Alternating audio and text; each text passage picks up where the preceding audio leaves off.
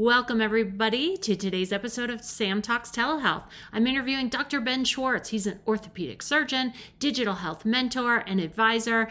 And it's great to have an opportunity to see his insights in the digital health space. So, without further ado, let's get to the show. Okay, Dr. Ben Schwartz, thanks so much for joining Sam Talks Telehealth. How are you today? I'm well. How are you? I'm doing great. It's very nice. We know each other from the internets of, Twitter and LinkedIn. And so it's nice to have you on the show. Yeah, it's good to be here. Thanks for having me. So let's kick it off. I always like, we kind of go rapid fire questions. And, why don't we kick it off, though, with you talking a little bit about who you are, the kind of work you do, so the audience knows.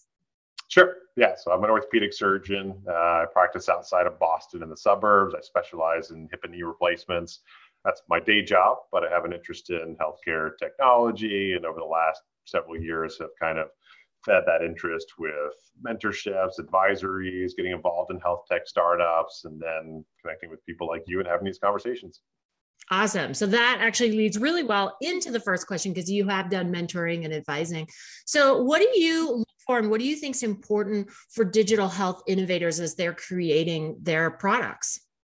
Yeah, I've always been a proponent or pushed for having experience. So if you're bringing a solution to healthcare, maybe you're outside of healthcare and you haven't been on the front lines, figure out a way to get some experience, shadow a physician, work in a healthcare setting, and really see how it's delivered on the front lines. Because I think a lot of what we do, or at least some of what we do, may not be intuitive to somebody that's outside of healthcare. I think it's great to have fresh perspectives and fresh approaches and fresh minds. A lot of people excited about healthcare, but you may not understand some of the unique challenges that you get into that clinical setting. It's like, oh, now I understand why this idea seemed great in theory. Maybe in practice doesn't work quite as well, or at least it helps you bring solutions that are more likely to be adopted, to market or have more success if you understand that care delivery.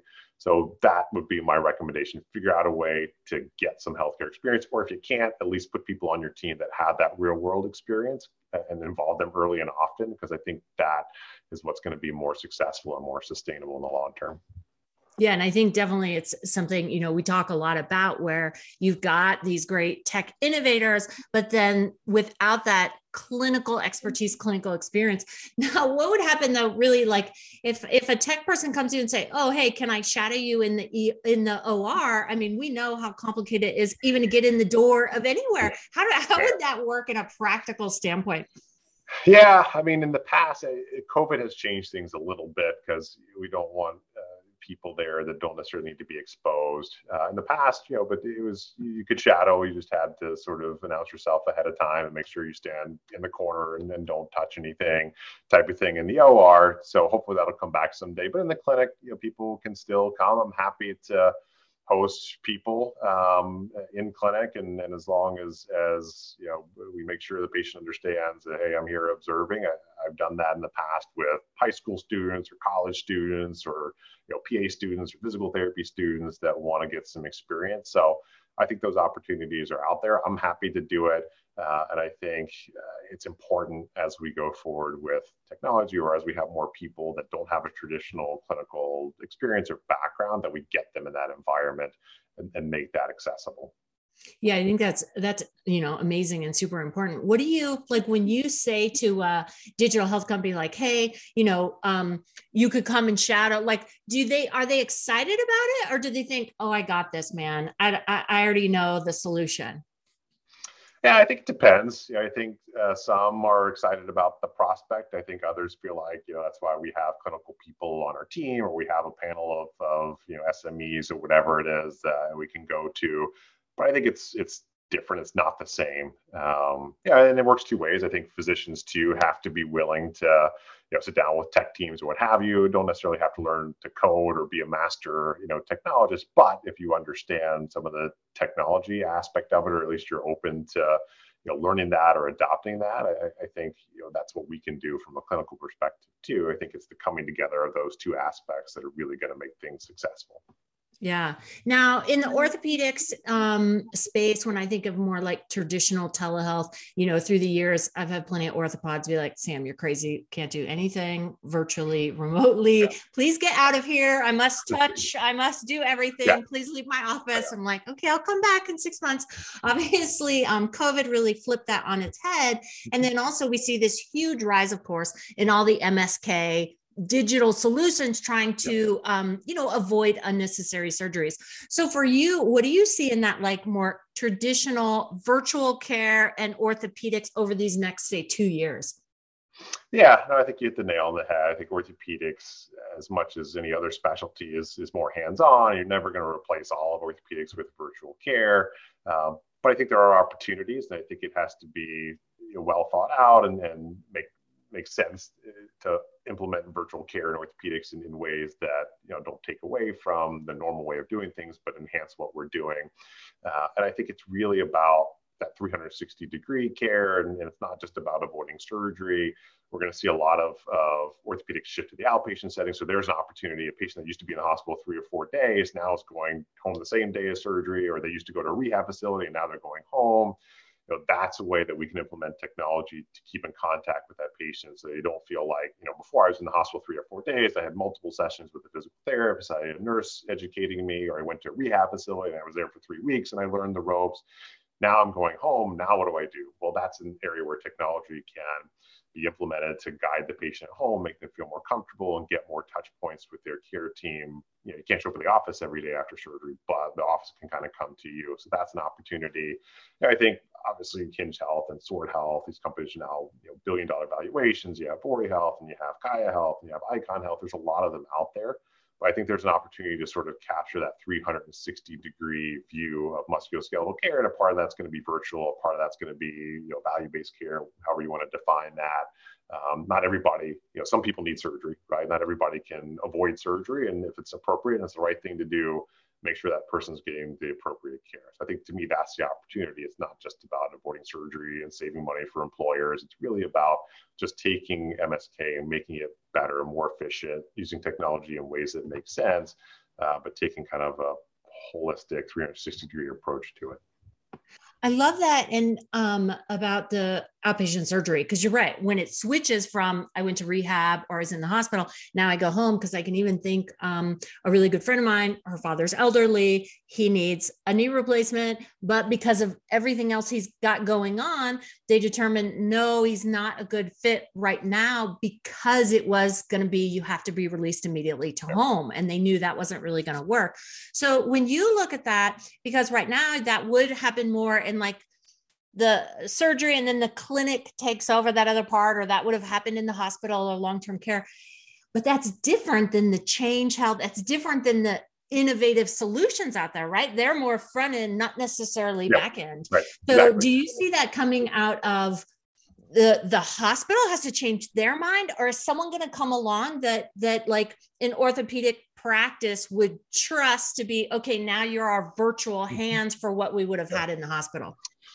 Yeah, I think it's that latter, and whether it's an existing company or a new company or somebody that's newer on the scene is going to figure out how to close that gap. I think to me that's the 360-degree loop. You might meet that person, when they have an injury at work or what have you, and then they go through that program and they get virtual PT and whatever. Yeah, a lot of those patients are going to get better and they're going to go back to normal life, but some of them are going to continue on down that road and maybe end up needing surgery at some point. And so how do you keep that patient within your platform and really be that 360-degree? I think as surgeons, particularly in private practice, if we have a company that comes to us that we know can implement our protocols and do a great job and keep that patient, out of the ER and give them a great experience, I think, that opportunity exists, that surgeons would be willing to work with a company that provides that sort of service to their patients. Yeah, I like that. That's really, I hadn't really thought about that component of it, but it's almost the same where I had another podcast about which health system is going to be the one that's courageous enough to be the back end for virtual first companies, right? Because everything can't be virtual. Someone has to have that other. So in orthopedics, you could almost look at that. who's the back end to taking the MSK virtual first, and then the other side, who then handles the post-op to really have 360-degree care. Yeah, and my pipe dream has always been to take it even a step further and say we're going to roll that all into one sort of entity of we're going to provide the surgeon, we're going to provide the facility, we're going to provide the front end, the back end, and it's all going to work together.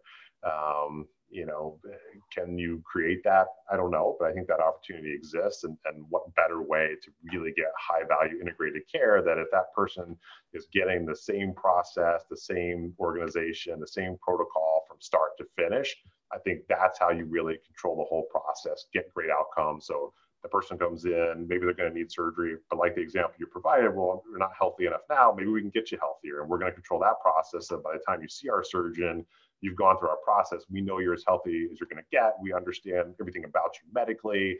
We know, what potential problems might arise. We can try to address them ahead of time, and then we can, make sure we keep an eye on it afterwards. And then we're going to guide you through the post-operative recovery process and let our doctors and surgeons, focus on, what they're good at and what they want to do. And we'll handle this part of it. So to me, that's really the holy grail, and maybe that's 720 degrees or whatever you want to call it. The circle to the sphere, the whole three-dimensional picture of MSK Health. And maybe one of these companies will go in that direction.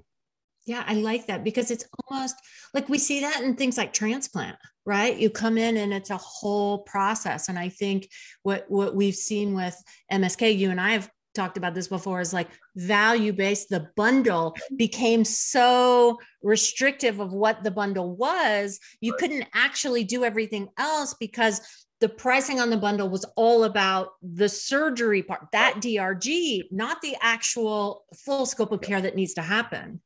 Yeah, I think that's going to change. I think the bundles, at least the ones through Medicare, unfortunately have become a race to the bottom, and you can't stay in it for more than 2 or 3 years without sort of losing out.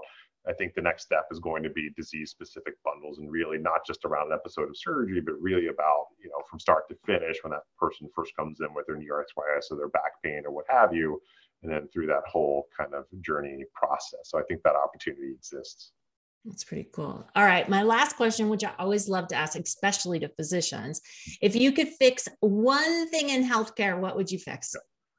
Yeah, I think it's, kind of going back to the previous discussion, it's really about the doctor-patient relationship. I think that's, to me, what's at the core of healthcare, and a part of the reason we've gotten to where we are is we've gotten away from the doctor-patient relationship for a lot of different reasons. There's barriers. Unfortunately, technology has become a barrier in some situations to the doctor-patient relationship. There's so many, administrative hoops to jump through now. There's insurance hoops to jump through now on both sides, doctor and patient, and all that stuff, takes a little bit of time away, and then it adds up, and all of a sudden it's that 5-minute rushed visit where it's, in and out. It's very transactional, and patients like, what just happened here? I waited 3 weeks to get this appointment, and I got 5 minutes with the doctor, and then they gave me a prescription, and told me to do this or do that or sign up for surgery. And that's, I think, a part of it leads to dissatisfaction with the system. I think it leads to worse outcomes too, because patients aren't educated, they're not engaged, they don't have that relationship. So I think anything, in particular, as we see technology coming into healthcare, it's got to support that doctor-patient relationship and establishing that relationship, because I think that's at the core of what makes healthcare work and what we've really gotten away from. Yeah, and I couldn't agree more. And I think sometimes people forget, and in my work, I always say, like, I serve clinicians so they can serve patients, because you all went into this as heart-centered people to take care of people. And so if it's about being a robot or only 5 minutes, you have that issue of, hey, this isn't what I came to do either. Now, of course, you're a surgeon, so you like banging on cutting things and big saws. You can't bang and cut on everybody.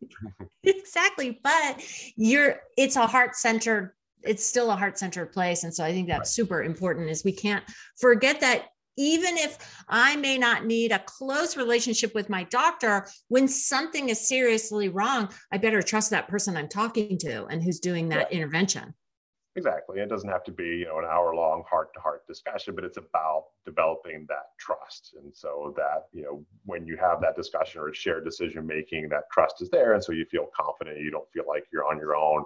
And I think to sort of tie it back to the first question, as we see some of these solutions come in, I think that's something that companies should keep in mind, that you can't cut the doctor completely out of the process, and patients want that relationship maybe more than you realize. We're not faultless either, and we haven't done a great job of maintaining that relationship. So in a way, maybe we brought this on ourselves as physicians to some degree.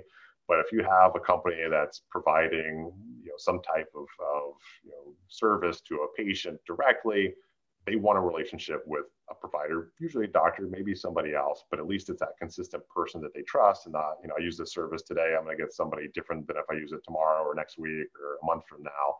So I think that's something that maybe digital health companies should keep in mind. Awesome. Yeah. Well said. Well, thank you so much for joining me today. I always love to have an opportunity to chat. And again, your time is very valuable. So I appreciate you coming on the show. My pleasure. Thanks for having me. And that's it for this episode of Sam Talks Telehealth. Isn't it awesome to get a chance to talk to providers, learn what they're doing, how they're doing it, and what they see as the future? Don't forget to subscribe to the podcast so you know when we're dropping everything new. And of course, you can always visit me personally on telehealtheasy.com. We'll see you back here next time.